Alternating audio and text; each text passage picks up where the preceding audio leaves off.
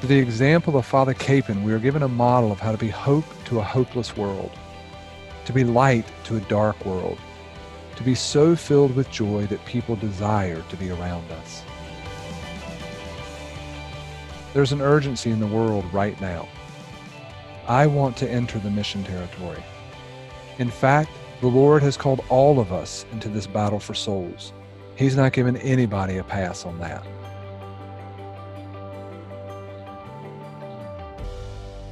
Welcome to the Foxhole. This is Jason Searle, and I'm honored to serve as chairman of Kapaun's Men. And on behalf of all of us at Kapaun's Men, I'd like to welcome you to this very special edition of the Foxhole. Our podcast helps carry on the legacy of the most highly decorated chaplain in United States Army history, servant of God, Father Emil Kapaun, who gave his life serving his men on the battlefields and in the prisoner of war camps of Korea. This week we're honored to host Father Kapaun's nephew, Ray Kapaun, who's been a great friend to Kapaun's Men, participating in our retreats, our video series, and offering us encouragement through the years. He'll be joined by Father John Hotsey, who's making his second trip to the Foxhole. Father John is a dear friend to Ray and to us, serving as the Episcopal delegate for Father Kapaun's cause for beatification and canonization.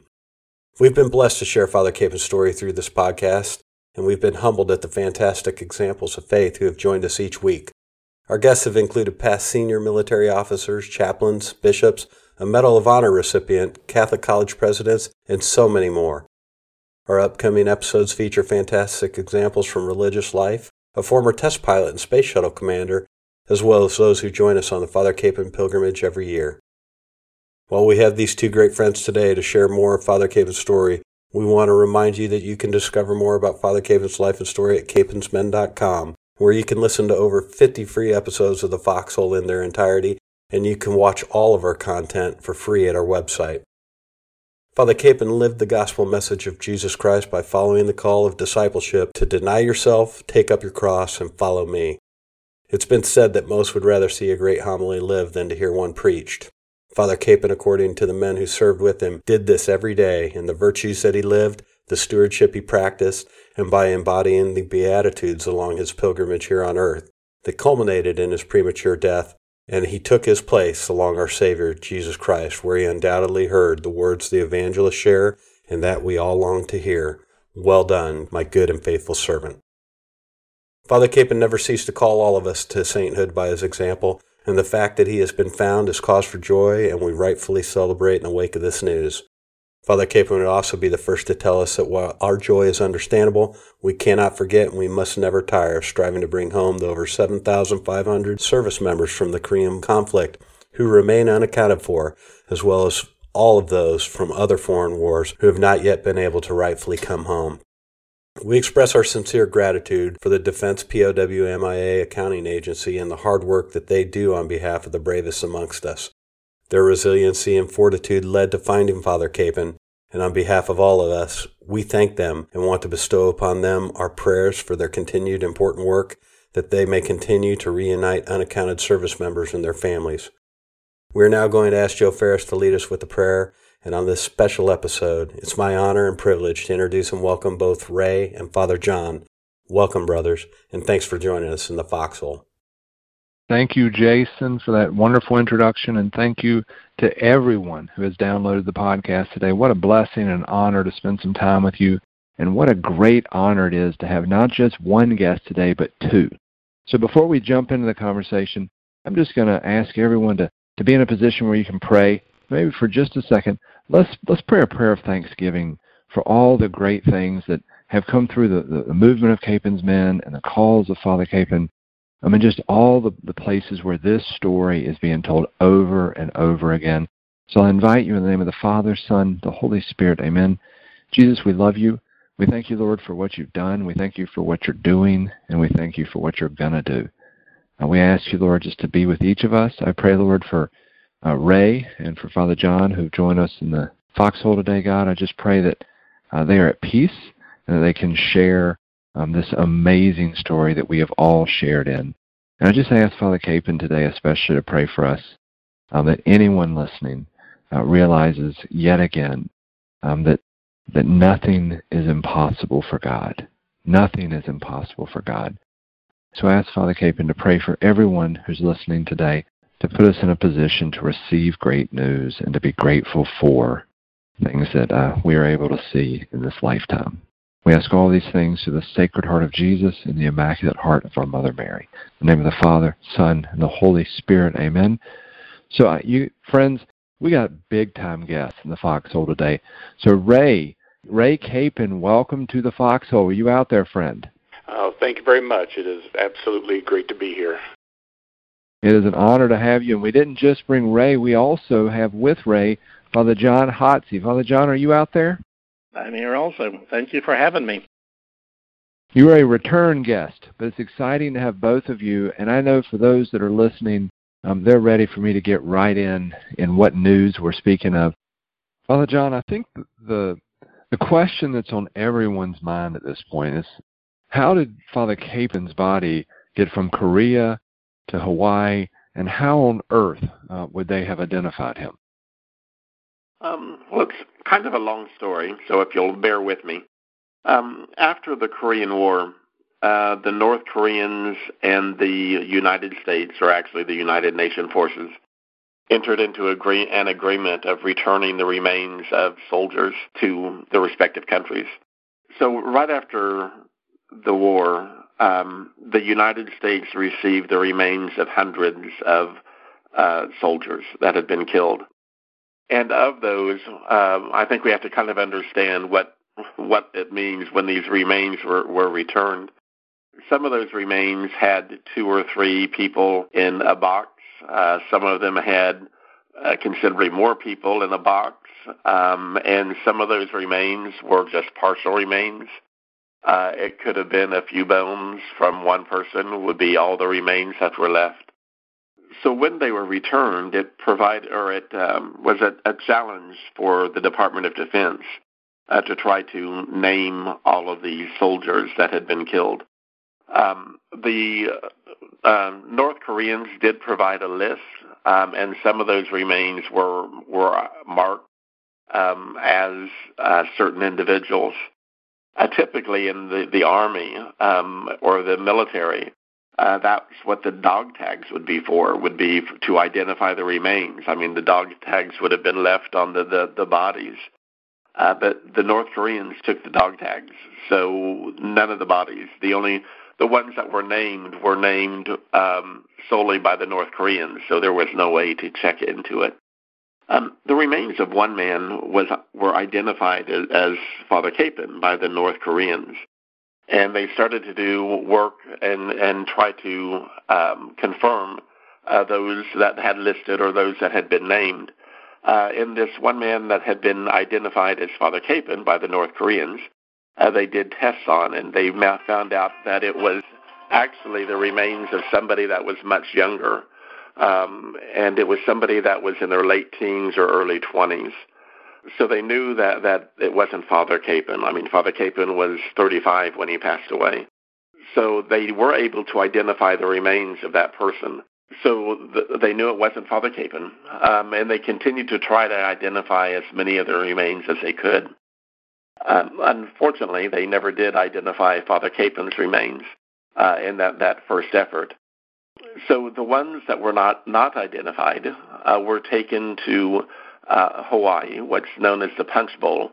The Punch Bowl is a national cemetery there in Hawaii, where soldiers and sailors from the Second World War, from the Korean War, also from the Vietnam War, are interred there at the National Cemetery there in Hawaii.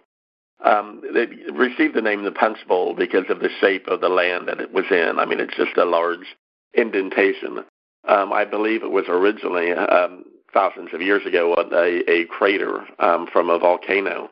But this is where they were buried, and they were buried in individual graves, and they were just labeled as the Tomb of the Unknown Soldiers. The Department of Defense over the years has actively tried to identify the remains of these men. And there were still men from World War II that had yet to be identified, men from the Korean War and men from the Vietnam War. So it was quite a task for them to do it. And, I mean, the military took great care and took great pride in doing this. I mean, it was kind of that concept of never leaving anybody behind. And one of the things that the military has always done is taken care of, or did everything they could to take care of those that were killed on the battlefield. So anyway, Father Kapaun's remains were there in those that were returned. Some hope was renewed during our investigation of Father Kapaun's life. During that investigation, a man came forward. His name was William Hansen, and he lived in Naples, Florida. He had retired down to Florida. He had originally lived in New York City. He came across one of the Knights of Columbia magazines. And it just so happened to be a issue that they had run an article on Father Kapaun. So they had the picture of Father Kapaun saying Mass on the hood of the Jeep on the cover of their magazine.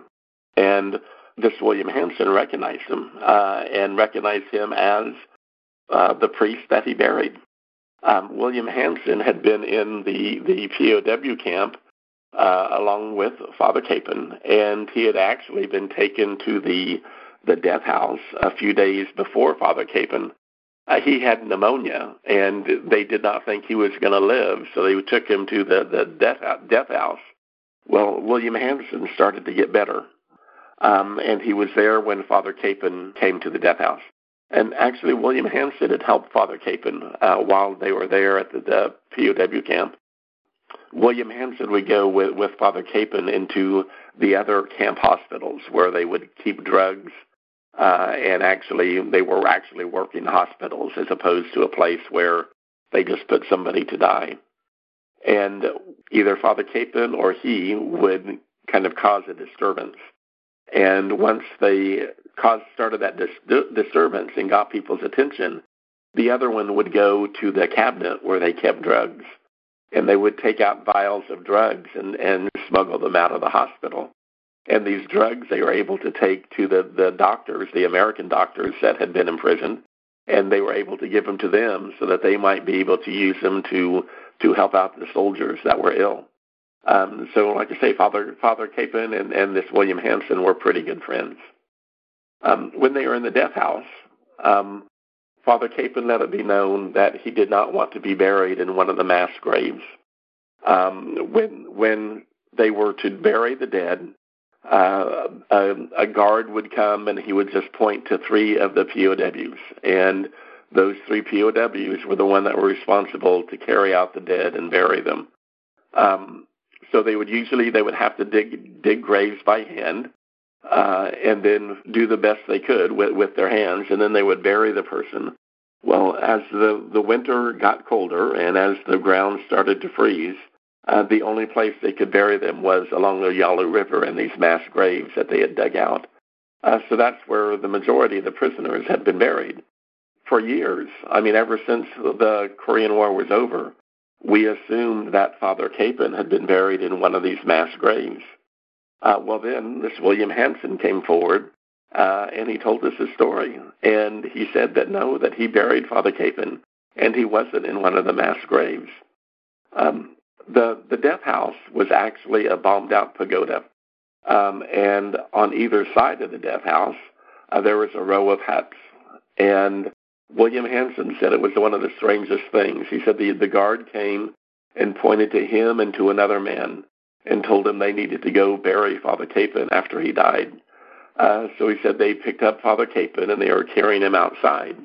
And he said then the guard didn't follow. And he said they were shocked that the guard didn't follow. They had no idea why he didn't come out. Well, when nobody came out, they decided that they wouldn't take Father Kapaun down to one of the mass graves. And they went out behind one of these rows of huts. On one side, the huts were used for storage, but on the other side, the huts were just empty. So they took him over to one of the empty huts. It had a lean-to on the back of it, and they buried him underneath this lean-to. And this was May 23rd. William Hansen was telling us that the ground was still pretty frozen, and he said they were able to dig down maybe a foot or a foot and a half. And that was Father Capen's grave. He said they buried him, and he said they knew that it was pretty shallow, so they went and they collected as many rocks as they possibly could to put on top of the grave also, just to protect Father Capen's remains. So that's where he remained until after the war was over. So as time went on, like I say, the Operation Glory was the name of the exchange of the remains of those soldiers that had been killed. So Operation Glory had gone on. Like I say, the bodies of hundreds of soldiers were returned. Of those, there were about 75 they knew came from around the area prison camp number 5 that had been interred in the Punch Bowl.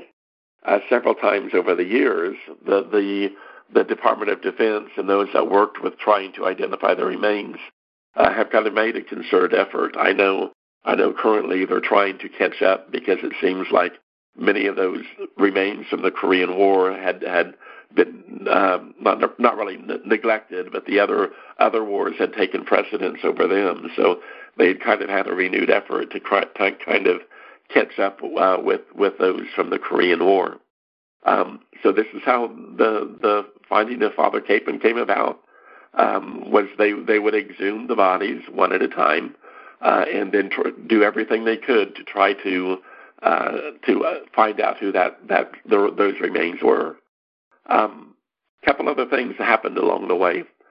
When they were interring the remains after the Korean War, this would have been back in 1954 or around that time,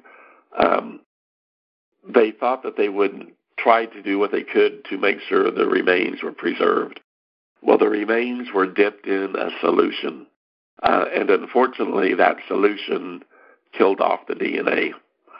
So they were afraid that they were not going to be able to have any good, perfect DNA matches.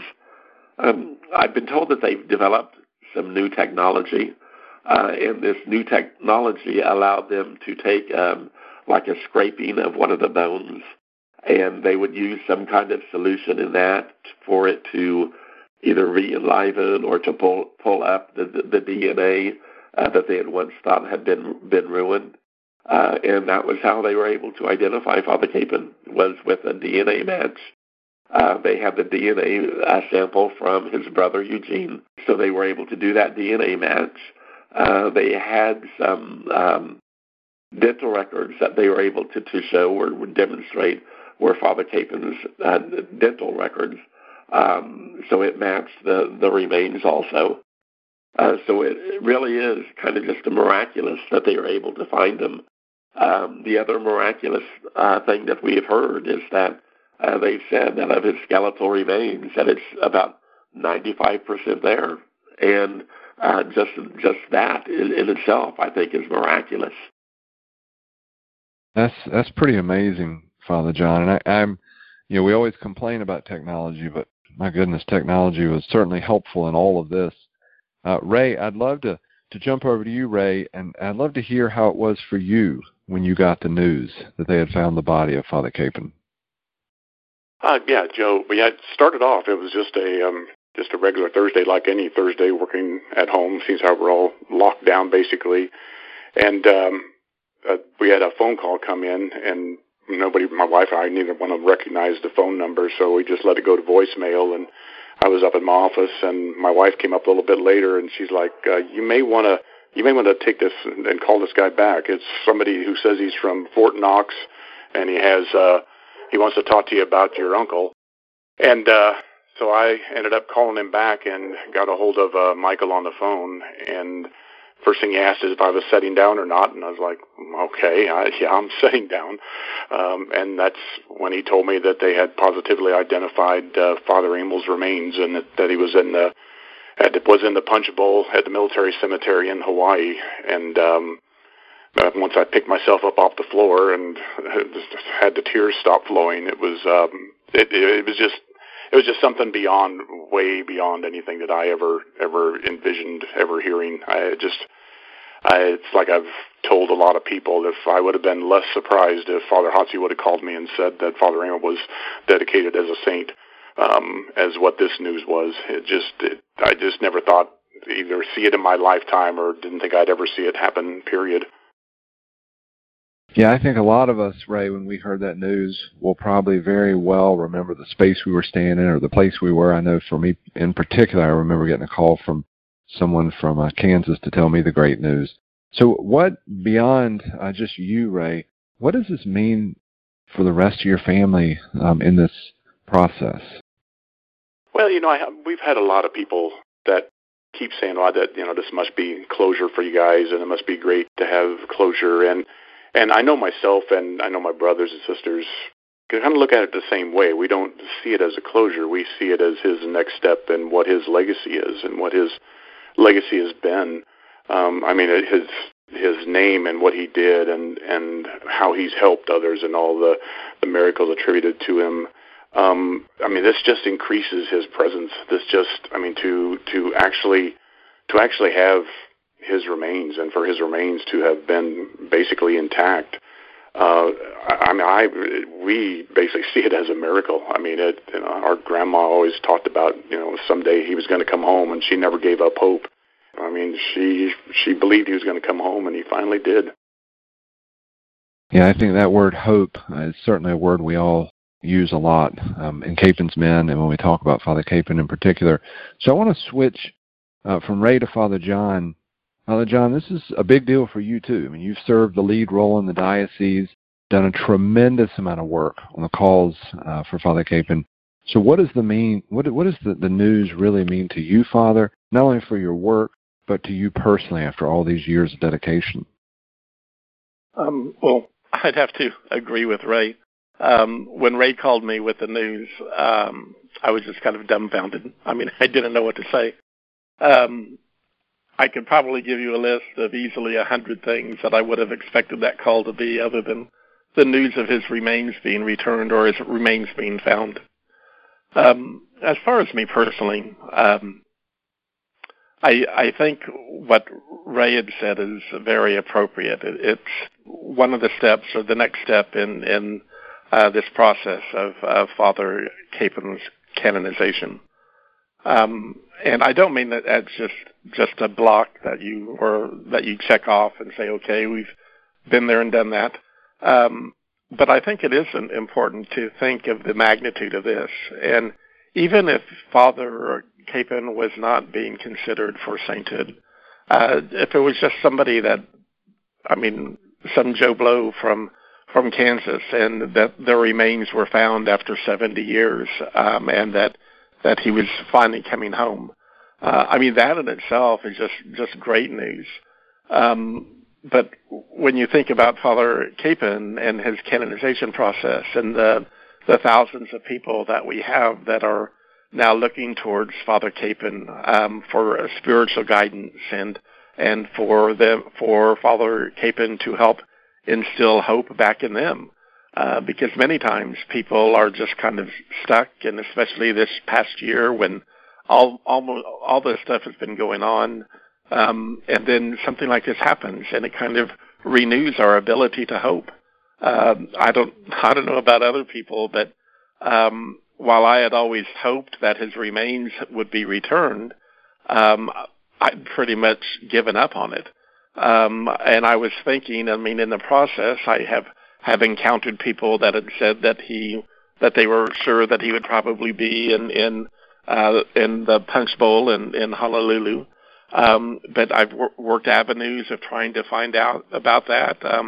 I even had a woman who was on her honeymoon and in Honolulu, and she told me that she would go and walk the graves at the Punch Bowl and pray for Father Kapaun's intercession. And another friend had said that he was sure that if somebody walked over Father Kapaun's grave and knew of him, that the miracle would occur. And this woman said, "I'll be willing to do it. I'll be willing to do it." So I haven't talked to her yet, but I'm going to tell her she just picked the wrong grave to walk over. But we've been, like I say, we've been thinking about this for so many years, and it's just been placed on the back burner. So, this is something that literally leaves you speechless. Yeah, I think for each of us, there's a tremendous amount of just peace associated with this. And John Paul II, I think, is quoted as saying, there are no coincidences for people of faith. And I think it's not a coincidence that at this time, at this moment, this great news comes out. So Ray, I'm going to jump back to you. I think immediately, and I would include myself in this group, everyone who heard this news immediately thought, okay, this is incredible. Now what's next? So give us a little idea of maybe some things that are happening and maybe praying about and dreaming about as we begin to move forward with the news we've received. Well, we're still working out all the details of a time frame of bringing his remains back and the location, and I know we're working with families, working with Father Hotsey and the bishop and the Wichita Diocese of a time frame. I mean, we've still got this virus going on, and somewhat in lockdown, although there's different stages of it in different locations. But we want to be able to make sure this is a celebration that everyone can be a part of who wants to be a part of it. Now, I totally know Father Amel would be 100% against all the attention and all of the notoriety he's getting, and he would just be a simple put me in a grave and don't worry about me. But we also know the importance that people totally feel in him, that people have put their faith in his hands, that have prayed to him over and over for great things and great intercessions and small things, and the last thing we want to do is to minimize any of that, and just for everyone to be able to know that it is going to be a great celebration when he comes home. I mean, it's just I know the POWs, when I talked to them, it was just amazing what these guys. I mean, they like us never thought we'd ever see this day. They just knew it would never happen, and for the ones that are still alive to actually get to witness this and to have their padre come home. I mean, that it just, you can't describe the feeling you get when you talk to them, how they feel right now. I've had Bailey Gillespie's called me 3 times since I talked to him when we talked about his remains being found, and when's he coming back? When's he? I want to know why. And it just, I mean, these guys really do see their friend, and as one of them put, they finally see their brother coming home finally. Yeah, I can only imagine those phone calls with those POWs, right? It's had to have been a powerful moment. I'm going to go back to Father John for a second and maybe speak a little bit more in a practical area. One would assume that having Father Kapaun's remains might not have had a huge bearing on the cause, but we've actually kind of spoken a few times that it would have been very helpful now. So can you explain that a little bit for our audience, Father John, how that's potentially good for the cause moving forward? Yeah, I think it could be very beneficial for the cause.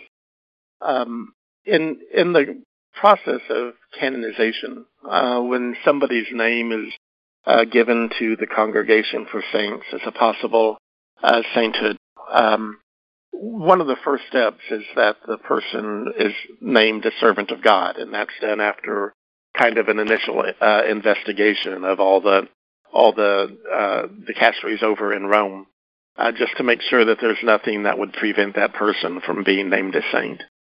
But in that process, they ask the people that petitioned for that sainthood to make sure that the remains of the alleged or saint or that person to be made safe.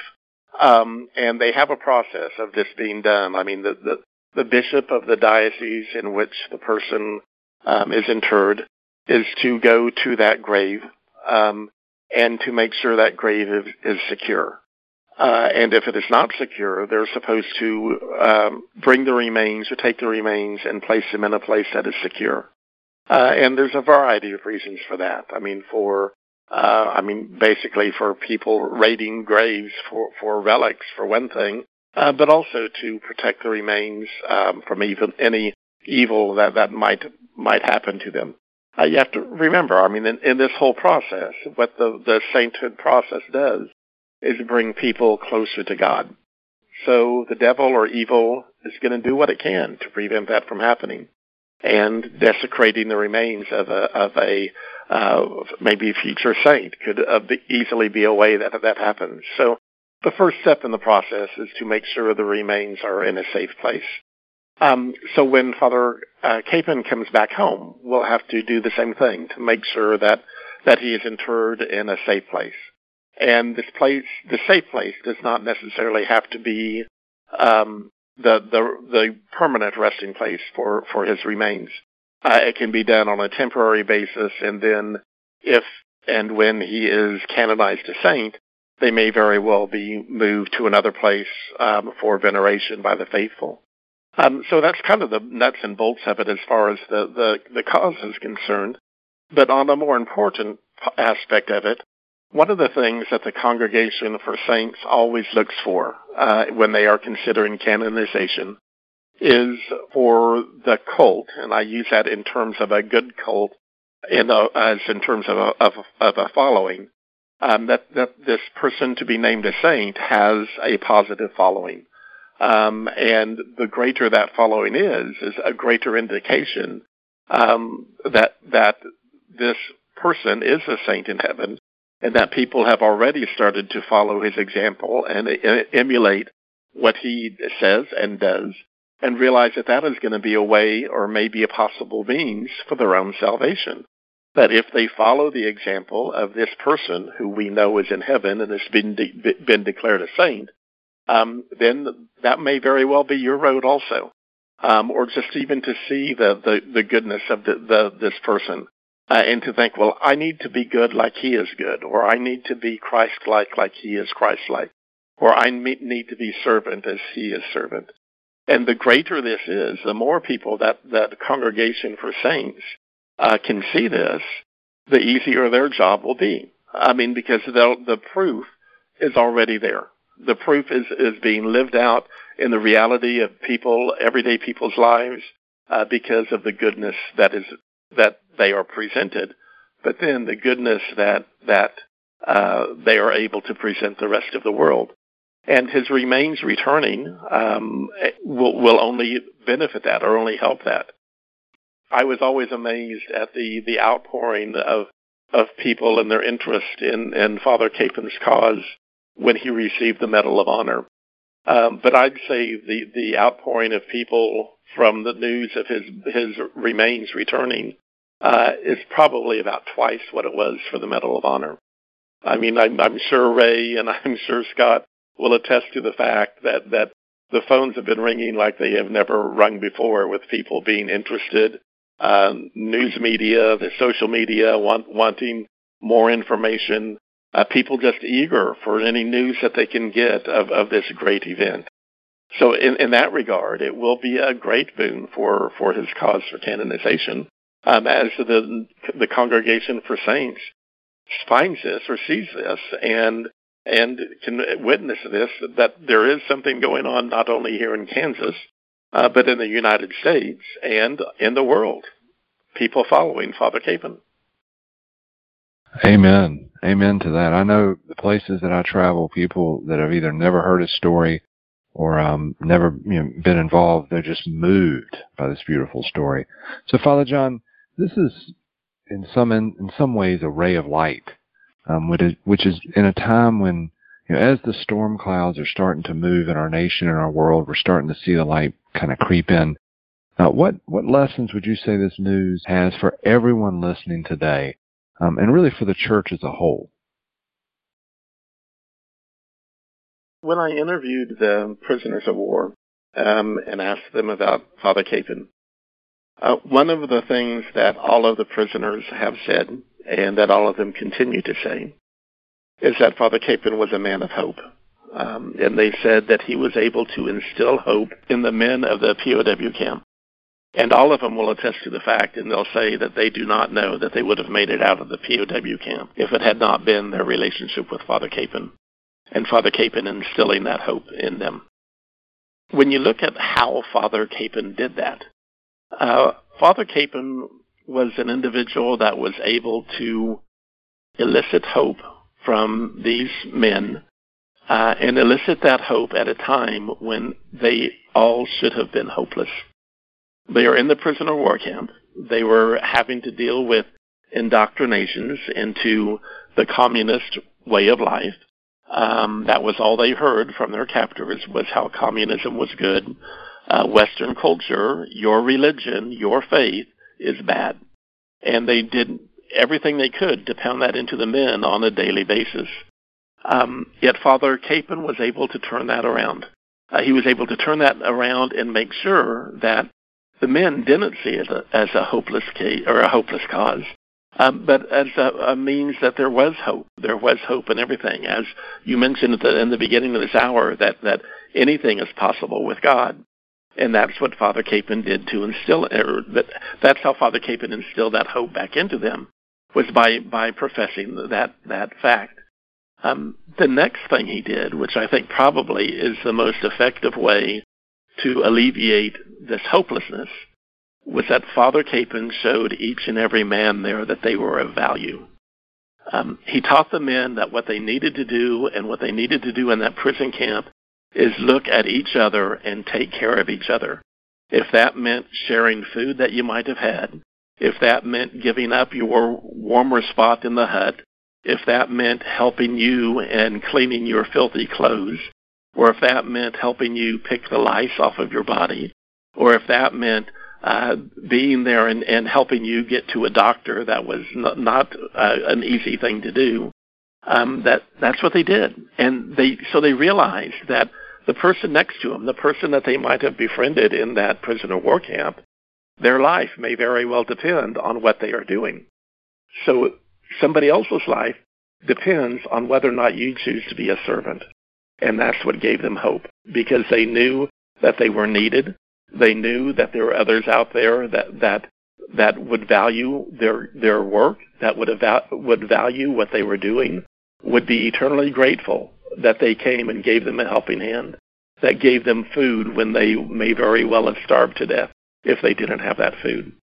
So I think that's the key to Father Kapaun, and I think that's the key when we're talking about the return of his remains, is it instills hope in us in this dark time. I mean, this past year has been terrible for everybody, even for those that it hasn't been too bad for. I mean, they see the plight of people here around them, and it's like, we want this to be over. But how can we do anything about this virus that none of us know that much about, none of us can really control until the last few weeks when they finally have been able to get out a vaccine? But it's still like, how do we get back to where we were before? Well, it's going to be being a servant, being of use to others, being that person that reaches out. And that's what's going to give our lives value again. That's what's going to make our lives matter again. It's when we realize that other people need us, and our lives are of value. So we need to use our lives to the best of our ability. That's strong, Father John. Ray, I would love to give you the last word on this. Anything that you might add to what Father John has said, or maybe even anything through your lens that you think Father Kapaun's message to those listening today? I think the biggest message that all of this, I mean, like I said, as miraculous as this is, I know Father would say that this isn't about him. I know he would say, the center of attention shouldn't be on me. I think he would say that, now is a time, like Father Hatzi said, now is a time for hope. I mean, for this to have happened when I don't think anybody realized or even expected that this would ever happen, for this to just happen totally out of the blue, it is just incredible. I know Father was talking about the lady who was walking the punch bowl, and I'd actually went there after the Medal of Honor in late 2013 is when I'd went over there for work, and actually got to tour the facility, the DPAA, where they do all the research and go through all the painstaking details to try to identify remains, and went through all that, and had the discussion of what they thought if his remains might be in the punch bowl or not, and at that point they said it could be a 50-50 chance But at that time and frame, they weren't aggressively exhuming bodies to try to identify them like they are now, to where there had to be a reason why they would exhume a body or exhume the remains, have some specific reason, and not just exhuming and going that point on. And one of the things they had said is, you should just walk the section of the unknown soldiers and the Korean unknown soldiers, and ended up doing that. And I actually dug up some pictures that I had taken when I was out there, and had taken a couple pictures of the markers. And I was actually one row over from where Father Amel had been, so I knew I walked right past his grave as well too. But he would look at this as, it's now a time of hope. It's now a time when you can't give up hope. I mean, and this is an absolutely perfect example of the time, and like Father Hatzi said, what this last year has been, and all the pain and suffering that everybody has gone through, to have this ray of hope to shine in, and to have, I guess for me, it's something to grab onto. It's something to grab on and hold close to your heart and hold close to your prayers, knowing that not just that he's coming home, but that he's coming home. I mean, like I said, the chances of anybody thinking this was going to happen, was so out of the blue and so extraordinary that how much can change in your life in a moment, whether good or bad, but just how much can change in your life. And he's just a perfect example of what prayer can do, and what hope can do, and basically what believing can do. Because, like I said, my grandmother would she would cry when she would just, hope for such a long time. She hoped for a long time that he was going to be alive, that she wouldn't accept that he had died, and then when she finally accepted that, she just, was going to do everything short of actually trying to go to North Korea to go try to find the remains. So, for this moment in time, for him to come home now, I like Father said, I don't think there's any coincidences. Everything has a meaning, and I don't think we've even scratched the surface of what this means to everybody at this point. So, friends, if you're listening to this holy conversation, I mean, you hear just to the man or woman or a young man or young woman who's downloaded this, it's easy to fall into despair, especially after the last year of our life. Father Kapaun is a strong, powerful intercessor, and what an opportunity we have to enter into that hope and to be people of hope. Ray, I am honored to have spent any time with you. I find you to be an inspiration, and I just want you and your family to know that I'm praying for you, and I'm just excited for you as well. So I'm going to ask you, if you don't mind, to pray us off the podcast today, but go into that with the confidence that there's a whole army of people praying for you, and there are a whole lot of people that look up to your uncle in a powerful way. So if you don't mind praying us off the podcast, I would certainly appreciate it. Absolutely. Thank you. Lord Jesus, in the midst of the folly of war, your servant, Chaplain Emil Kapaun, spent himself in total service to you on the battlefields and in the prison camps of Korea until his death at the hands of his captors. We now ask you, Lord Jesus, if it be your will, to make known to all the world the holiness of Chaplain Kapaun and the glory of his complete sacrifice for you by signs of miracle and peace. In your name, Lord, we ask, for you are the source of peace, the strength of our service to others, and our final hope. Amen. Servant of God, Father Emil Kapaun, please pray for us. Thank you so much, Ray and Father John, for taking the time to talk to us today. This really is exciting news, and we're so grateful for both of you for being willing to share it with us and to continue to help us carry on Father Kapaun's legacy. Now, I have to say, when I heard the news that Father Kapaun's body had been identified, I could barely contain myself from running down the halls, jumping and shouting the good news to all of my coworkers. Thankfully, I didn't have to keep it quiet for long, and like you said, Father John, the outpouring of interest and excitement that we've received has been really incredible to see. And honestly, I can't wait to bring him home, to give him a proper funeral mass, to see the lines of people waiting to pay him respects and to pray at his tomb. But what I'm most eager for is that after all of that passes, maybe I'll get a little bit of quiet time with him myself and be able to finally meet more fully this man that we think is a saint. And speaking of that, my final thought is that I hope this great news reignites a fervor in us to pray for the continued success of Father Kapaun's cause for sainthood, that it inspires us to imitate his life more fully and to share his story with everyone we meet.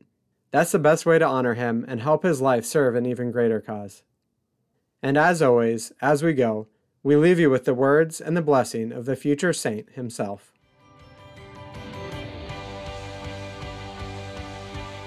We can surely expect that in our own lives there will come a time when we must make a choice between being loyal to the true faith or of giving allegiance to something else which is either opposed to or not in alliance with our faith.